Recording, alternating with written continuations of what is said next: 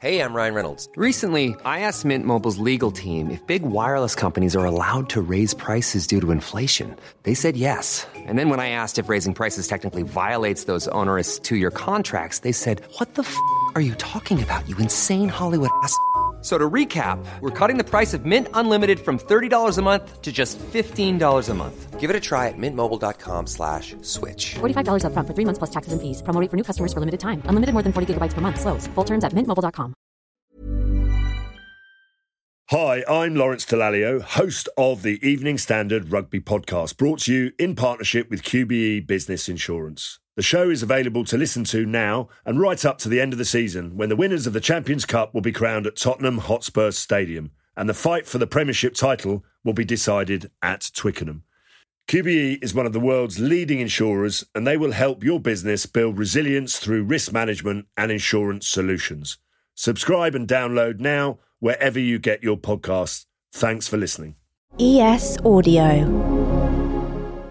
From the Evening Standard in London, I'm Mark Blunden, and this is The Leader. Across London, the winds of Storm Eunice have been working up from Friday morning. The highest level red alert from the Met Office has been issued, warning of a risk to life, as 70 miles per hour gusts were recorded, with Londoners urged to stay indoors. By mid-afternoon, London Ambulance Service reported 2 people injured in the capital, one by falling debris and another by a tree. There's been trees down, damage to buildings, including the O2, and there's been widespread flight and rail cancellations. So how can we prepare ourselves for future extreme weather events in the capital, and are the authorities doing enough when the worst happens? We wanted to get some top advice on emergency planning, so we've called in an expert. Ilan Kelman is Professor of Disasters and Health at University College London and joins me now. Ilan, what's your view on how government cuts have impacted disaster response? A lot of it really comes down to the wider support for resources and the wider support for longer-term action. Sadly, what we've seen, and unfortunately the COVID-19 pandemic really illustrated this in the worst possible way, the top-down direction from the UK government and the top-down resources are very much lacking, even though all of the risk assessments, all of the contingency plans, all of the understanding is there. So when it comes to Transport for London, for example, starting in 2015, the national government removed a huge subsidy to support London transport. This makes us all vulnerable. This very much constrains the mayor and constrains the City of London and the Greater London Authority and the borough workers. Ilan, what are your tips on preparing ourselves for extreme weather? The one thing which most people should be able to do, and which I highly recommend, is being ready to be on your own without external help for up to 2 weeks. This means having non-perishable food, and obviously if there's tins, having a tin opener, having bottled water and enough for people to drink and to use, having a torch, having spare batteries, if not wind up, and definitely a battery-operated radio or a wind-up radio, because our mobiles will eventually lose power. There may not be electricity or internet. And then the final item is a first aid kit and knowing how to use it and being ready to use it. We need to ensure that people have appropriate livelihoods, opportunities, options, and resources to have that 2 weeks of material, to be in the mindset that they may have to give first aid and may have to be on their own, and to be able to have the options and choices, for example, for insurance. Even in the big city? Absolutely. We know that London is highly vulnerable to intense rainfall flooding, as well as flooding from the North Sea. And the Thames Barrier was built to try and avoid these situations, but any barrier has a limit.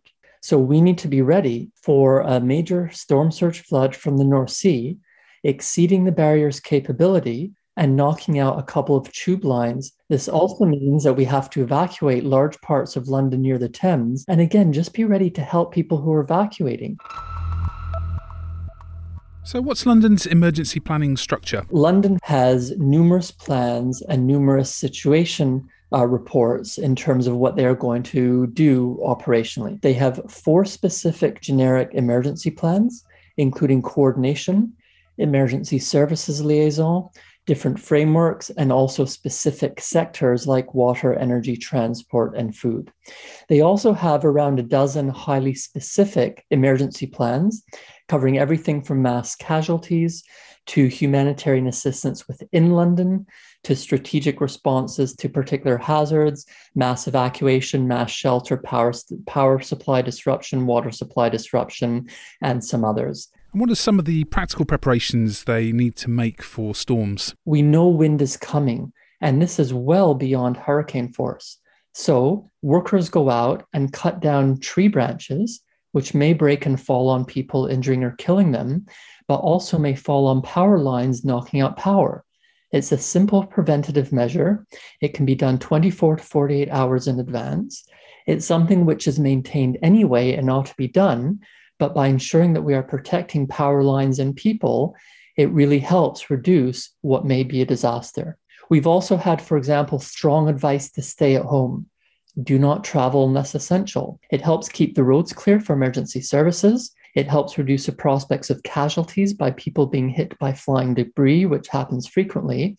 And it also means that if there are high winds on exposed roads and bridges, there are fewer vehicles. And finally, many people will find it pretty stressful being in the middle of all of this. Any tips to help reduce anxiety? Knowledge and action reduce anxiety. First aid is very much about knowing how many compressions to breaths to give during CPR, cardiopulmonary resuscitation. But it's far more than that. It's developing an attitude and mindset that we can deal with crisis, and more to the point, we can prevent crisis, which of course will reduce anxiety. So that's why we need to think about this and act long before the warning is issued. This is every day and every decade, so that whether a flood comes along or a windstorm or a pandemic, we immediately know what to do and how to do it. The difficulty, and this is absolutely fair for anxiety, is people do not have the options, opportunities, or resources because we've been hit so hard by long-term cuts to people's livelihoods, possibilities, resources, and services that they're struggling to survive day to day. That in itself is anxiety, and understandably so. And then we layer on it a potential disaster, and of course people are going to be worried. As a society, we have to come together. We have to support people in being ready. We have to support people in saying, yeah, I do actually have the time to think about it. I do actually have the resources to act in the way I need to act. And then we help each other, reduces everyone's anxiety, and can help each other in times of difficulty.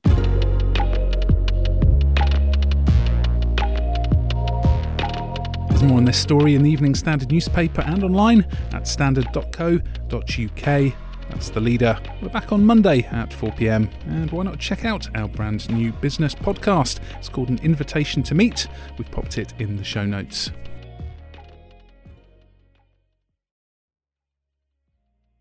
Hi, I'm Lawrence Dallaglio, host of the Evening Standard Rugby Podcast, brought to you in partnership with QBE Business Insurance. The show is available to listen to now and right up to the end of the season, when the winners of the Champions Cup will be crowned at Tottenham Hotspur Stadium, and the fight for the Premiership title will be decided at Twickenham.